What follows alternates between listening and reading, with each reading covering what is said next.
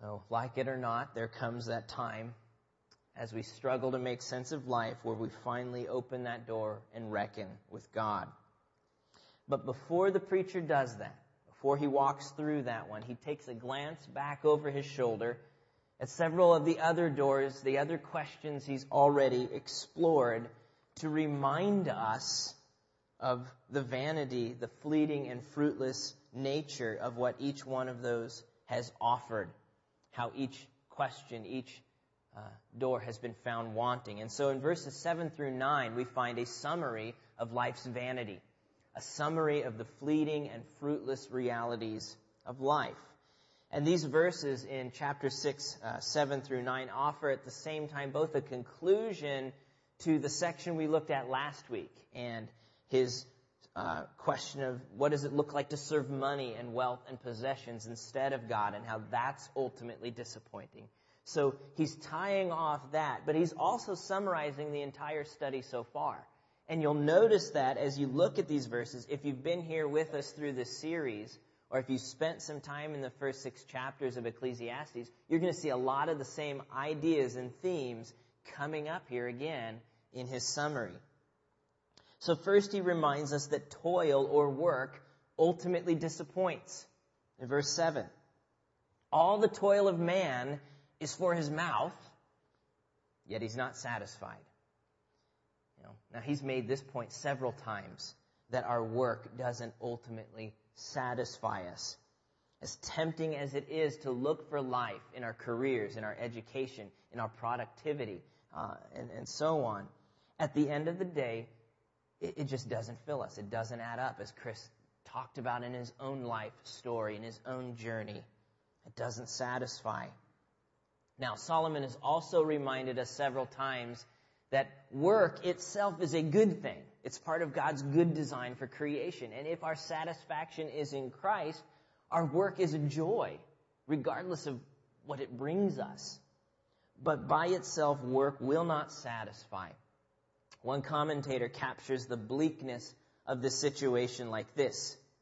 The laborer, or just put in your own name, works to eat for the strength to go on working, to go on eating. So I got to eat food so I have strength to get up and go to work, so I have money to buy food, so I have strength to get up to go to work, and so on, and it just keeps going. No lasting gain. Vanity, vapor. So then the preacher reminds us that wisdom, too, left to itself is a disappointment. The work door didn't satisfy. Wisdom won't satisfy. The first half of verse 8. For what advantage has the wise man over the fool? What gain is there at the end of the day in being wise? Now, of course, he's acknowledged back in chapter 2 that there is more gain in wisdom than folly, just as there's more gain in light than in darkness. It's not that it's a complete wash. But he also reminded us that both the wise and the fool end up in the same place, the grave. So that wisdom, no matter what amount of great learning you've accomplished in your life, you will not stay death's hand. You will not have lasting gain under the sun by your wisdom. Vanity, vapor. Next, Solomon glances at the door of social relationships. The second half of verse 8. And what does the poor man have who knows how to conduct himself before the living? What gain does he have? Now we saw in chapter 4 different portraits of social relationships and how those, each in their own way, disappoint. We encountered oppression and envy and isolation and pride. Here, we have a picture of someone who's particularly vulnerable. Now, we're all vulnerable in some way to being disappointed by our relationships, but the poor, the weak, the needy, which he has identified here, there's a particular vulnerability that comes with being at a disadvantage like that. But this person, this vulnerable person, has figured out how to navigate his way in interacting. He has figured out how to, quote, conduct himself before the living, how to survive in a world that's not kind to him. But even then, with that knowledge of how to relate and survive, it gets him nothing. At the end of the day, there's no lasting gain, no advantage in our social relationships. And so he glances one last door, our personal possessions, in verse 9. Better is the sight of the eyes than the wandering of the appetite. Now that sounds kind of positive, but here's something that's good, or at least better than something else. Better is the sight of the eyes, something that you have in your possession, rather than the wandering of the appetite, something that you long for but do not have. Like the old adage, a bird in the hand is better than two in the bush. Our lives are filled with wants and desires. I mean, that's the explicit goal of the marketing industry, is to create desire in you. But a peanut butter and jelly sandwich in hand is better than a Big Mac on the billboard. So there is something good in contentment in our possessions. And we've talked a lot about that so far too. But notice how the verse ends. This also is vapor, vanity, and a striving after wind. Even the good possessions that we can content ourselves in for the time will someday be consumed, wear out, and disappoint. Such is the picture when we look for lasting gain in this world. And so it is that the preacher, having set apart God from his exploration and his search for lasting gain, has now come essentially to the end of himself, to the end of his investigation of what he can find and figure out by himself, and now he stands at the door ready to reckon with God. Again, not unlike some of what Chris shared in his own personal experience, coming to the very end, and that's the last door. We got to see what's behind it. Solomon is ready to acknowledge that for the fact that as difficult and as confusing as it is, this world is not random and callous, but it is the intricate orchestration of an incomparably wise, sovereign, and powerful God. Wise, sovereign, and powerful God. And this is actually where he has been heading throughout his whole investigation to this point. As Phil Ryken reminds us, by talking openly about our disappointment with life, he is trying to awaken our longing for God. So by showing the emptiness of each of the things we look to in life, he's awakening our longing for the one thing that will satisfy, and that is God. And so we come to the conclusion of his reflections on 6 chapters of study, and that's verses 10 through 12. So look at those with me. Whatever has come to be has already been named, and it is known what man is, that he's not able to dispute with the one stronger than he. The more words, the more vanity. And what advantage is there to man? For who knows what is good for man while he lives the few days of his vain life, which he passes like a shadow? For who can tell man what will be after him under the sun? Solomon begins by recognizing God's sovereign power and wisdom. Whatever has come to be has already been named.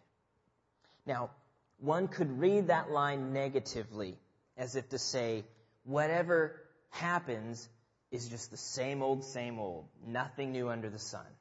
And it makes sense that way. But I think that with the second half of the verse and with what he's been doing in the rest of the book, where he refers in the second half of verse 10 to someone who's stronger than humanity, with whom humanity cannot dispute. It seems to me that there is a powerful agent at work above our confusion that he's alluding to. Someone who is calling the shots that we can't see or dispute with. Someone like God. And though he doesn't claim to understand it throughout the book, he has recognized that everything that happens in this vain world is somehow part of God's sovereign plan. If you think of chapter 3, verse 11, he, God, has made everything beautiful in its time. Also, he's put eternity into man's heart. yet so that he cannot find out what God has done from beginning to end. So God is at work to make everything beautiful in its time, according to his plan. Or chapter 7, verse 13.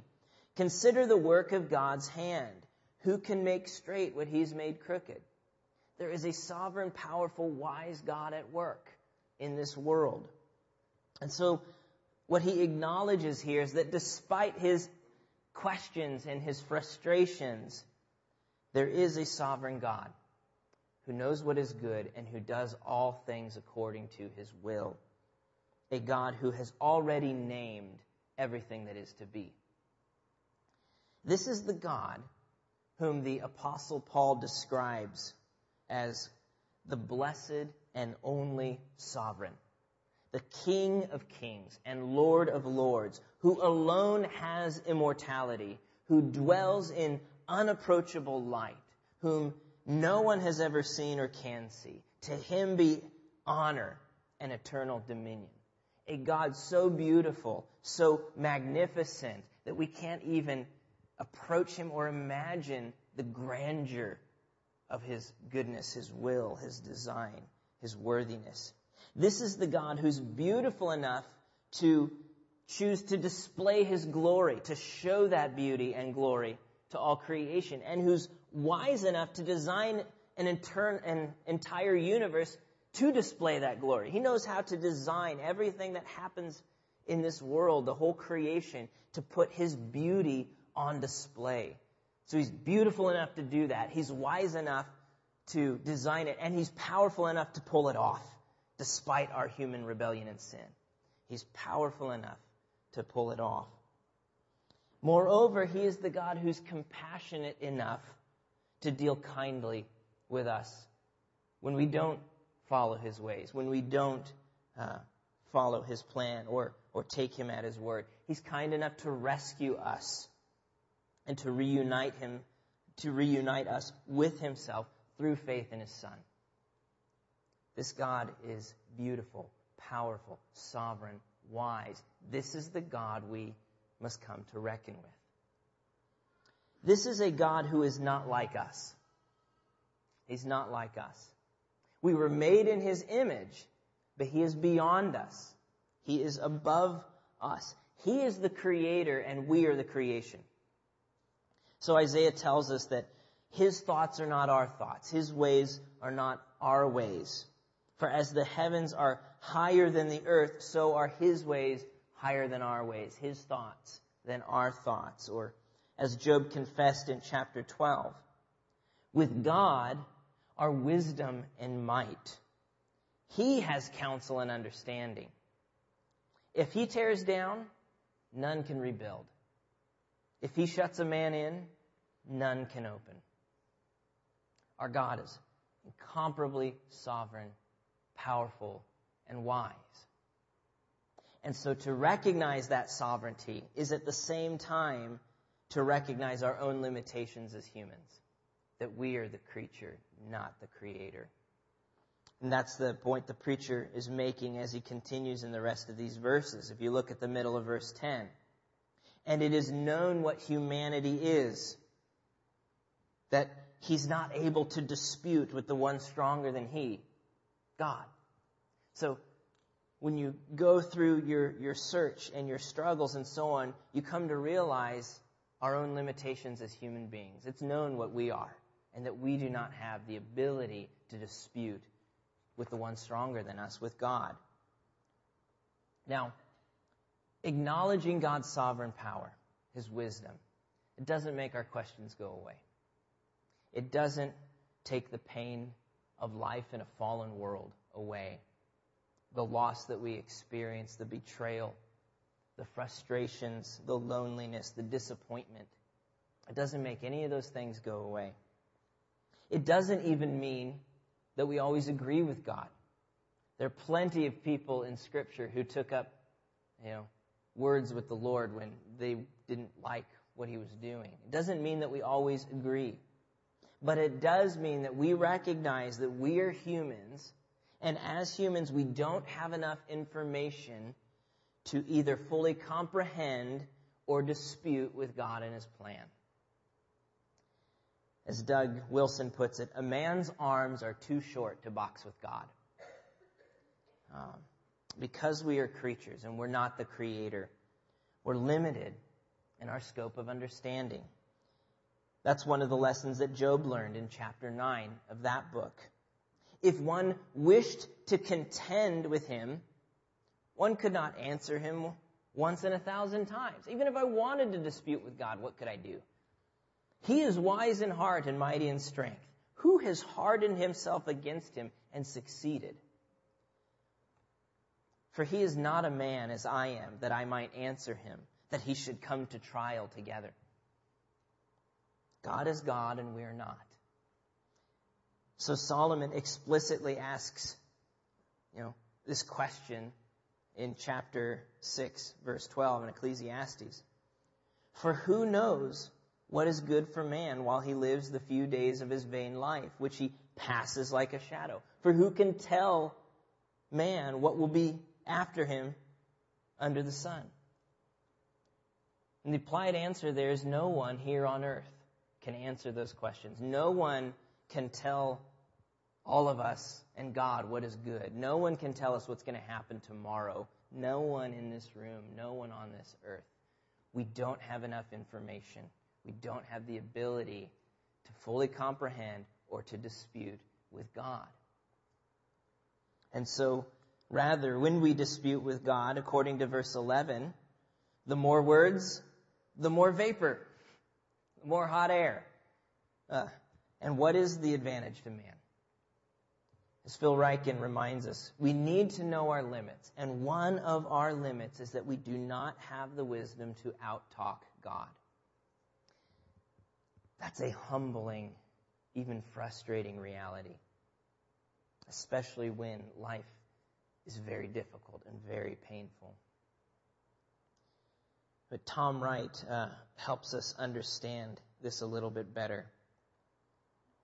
It's all too easy to make the mistake of speaking and thinking as though God might be a being, an entity within our world, accessible to our interested study in the same sort of way we might study music or mathematics, open to our investigation by the same sort of techniques we use for objects and entities in our world.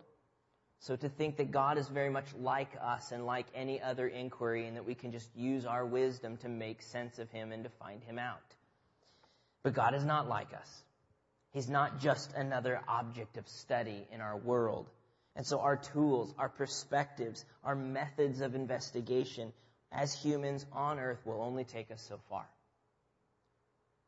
So Wright continues, a great many arguments about God, God's existence, God's nature, God's actions in the world run the risk of being like pointing a flashlight toward the sky to see if the sun is shining. That's what it's like when we take our own methods of inquiry to try and find out God. It's like holding a flashlight up to see if the sun is shining. Wrong tool. You need to put away the flashlight and look into the sun. And in doing so, not only will you see its beauty, but you will see its brilliance that is so bright that you can only glimpse it for a second because it's too wonderful to take in all at once. We cannot fully comprehend it. It is too marvelous. God is too marvelous. The preacher says later in chapter 8, verse 17, when he tried to look into the sun, then I saw all the work of God, that man cannot find out the work that is done under the sun. However much he may toil in seeking, he will not find out. Even though a wise man claims to know, he cannot find it out. Some of the doors will remain locked until the Lord returns, because he is God and we are not. And again, this doesn't mean that we don't bring our honest, hard questions to him. The preacher's investigation has been bold and provocative. He has raised questions in this book that most of us in this room shudder to think about actually asking before man or God. But he goes there. He asks the hard questions, which encourages us to go there as well. To go there as well. To be honest with our doubts and our fears the frustrations of life. It's okay to acknowledge that life in a fallen world doesn't make sense. It's okay to lament. It's good to lament. Lament is a prayer of protest. So it's going to God and protesting that this doesn't make sense, that this isn't good. I do not get what you're doing here. That's a good thing to do. It's okay to ask why, to express our pain and even the outrage that we have when we watch life unfolding as it does. It's okay to ask those hard questions. How long, Lord? Why, Lord? It doesn't mean we don't bring our questions to God, but it does mean that we bring them with a reverence, a respect, and a humility that recognizes God is sovereign and I'm limited. Which reminds us again, once more, of Solomon's entire point through this whole study. To show us the fleeting, fruitless realities, the limitations that we have as humans in a fallen world, and so to point us to God. To point us to God. To know and enjoy and find our lasting satisfaction in Him.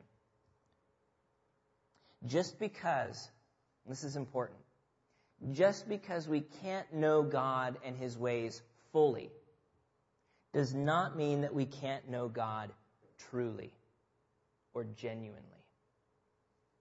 Just because we can't know God and His ways fully does not mean that we can't know God truly and genuinely.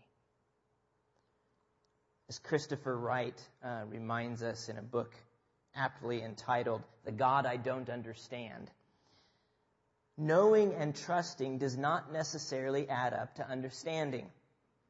Even knowing somebody very well is not the same as understanding them fully, as the most happily married couples will readily testify. So it is that in knowing and glorifying the God that we don't always understand, we find our hope and our satisfaction in a vain world. Wright continues, there are things that I don't understand about God, but that flood me with gratitude because I couldn't live without the reality of their truth, accepted by faith. The supreme example, of course, is the cross. Who is bold enough to say that they understand exactly how the cross has dealt with our deepest needs? And yet we cling to that fact. That by God's grace and on the authority of God's word, it has.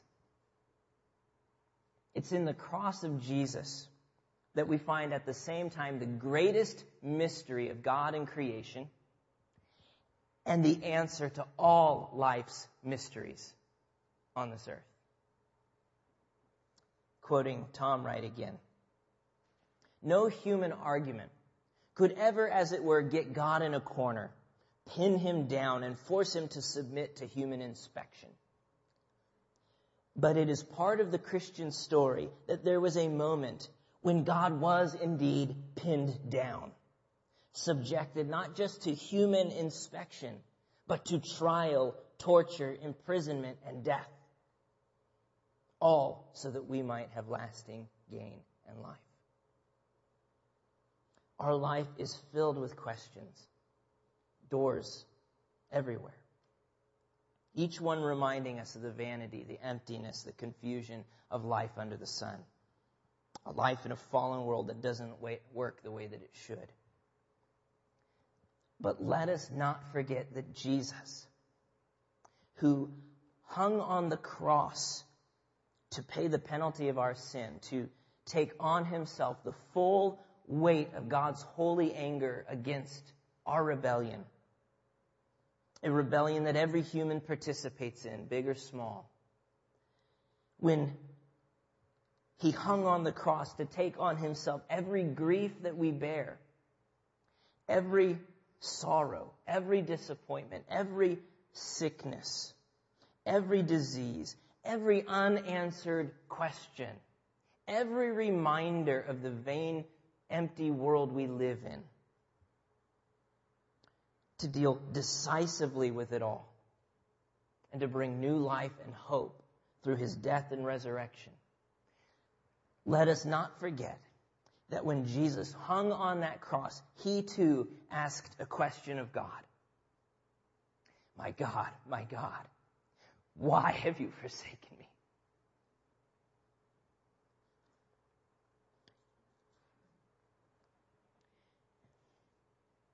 Chris Wright comments, to me it is profoundly moving that the word that introduces our most tormenting questions, why? That same word was uttered by Jesus on the very cross that was the answer to all of those questions.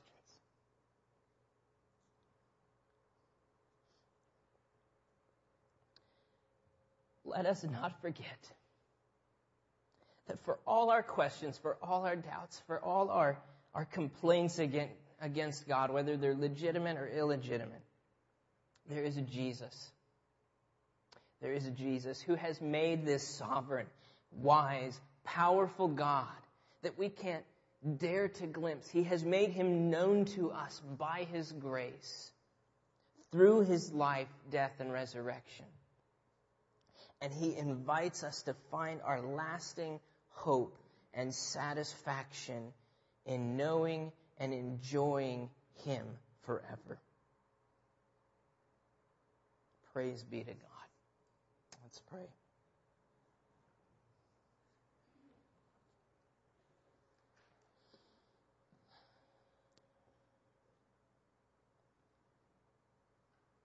Lord, in a room like this, we can't begin to imagine the questions that lie heavy on each heart. The pain of living in a world that's broken. Yet we thank you that not one of them is hidden from your sight. That not one of them has gone unheard. Even if the door stays locked, you know, you care. And you are with us in the midst of our questioning, in the midst of our pain. And you proved that to us by sending your Son to take it all on himself, to step into our experience, our rebellion, and to bring life and lasting hope out of the cross through the resurrection. Jesus, may that hope sweetly satisfy us. May we remember that even though we can't fully comprehend you, even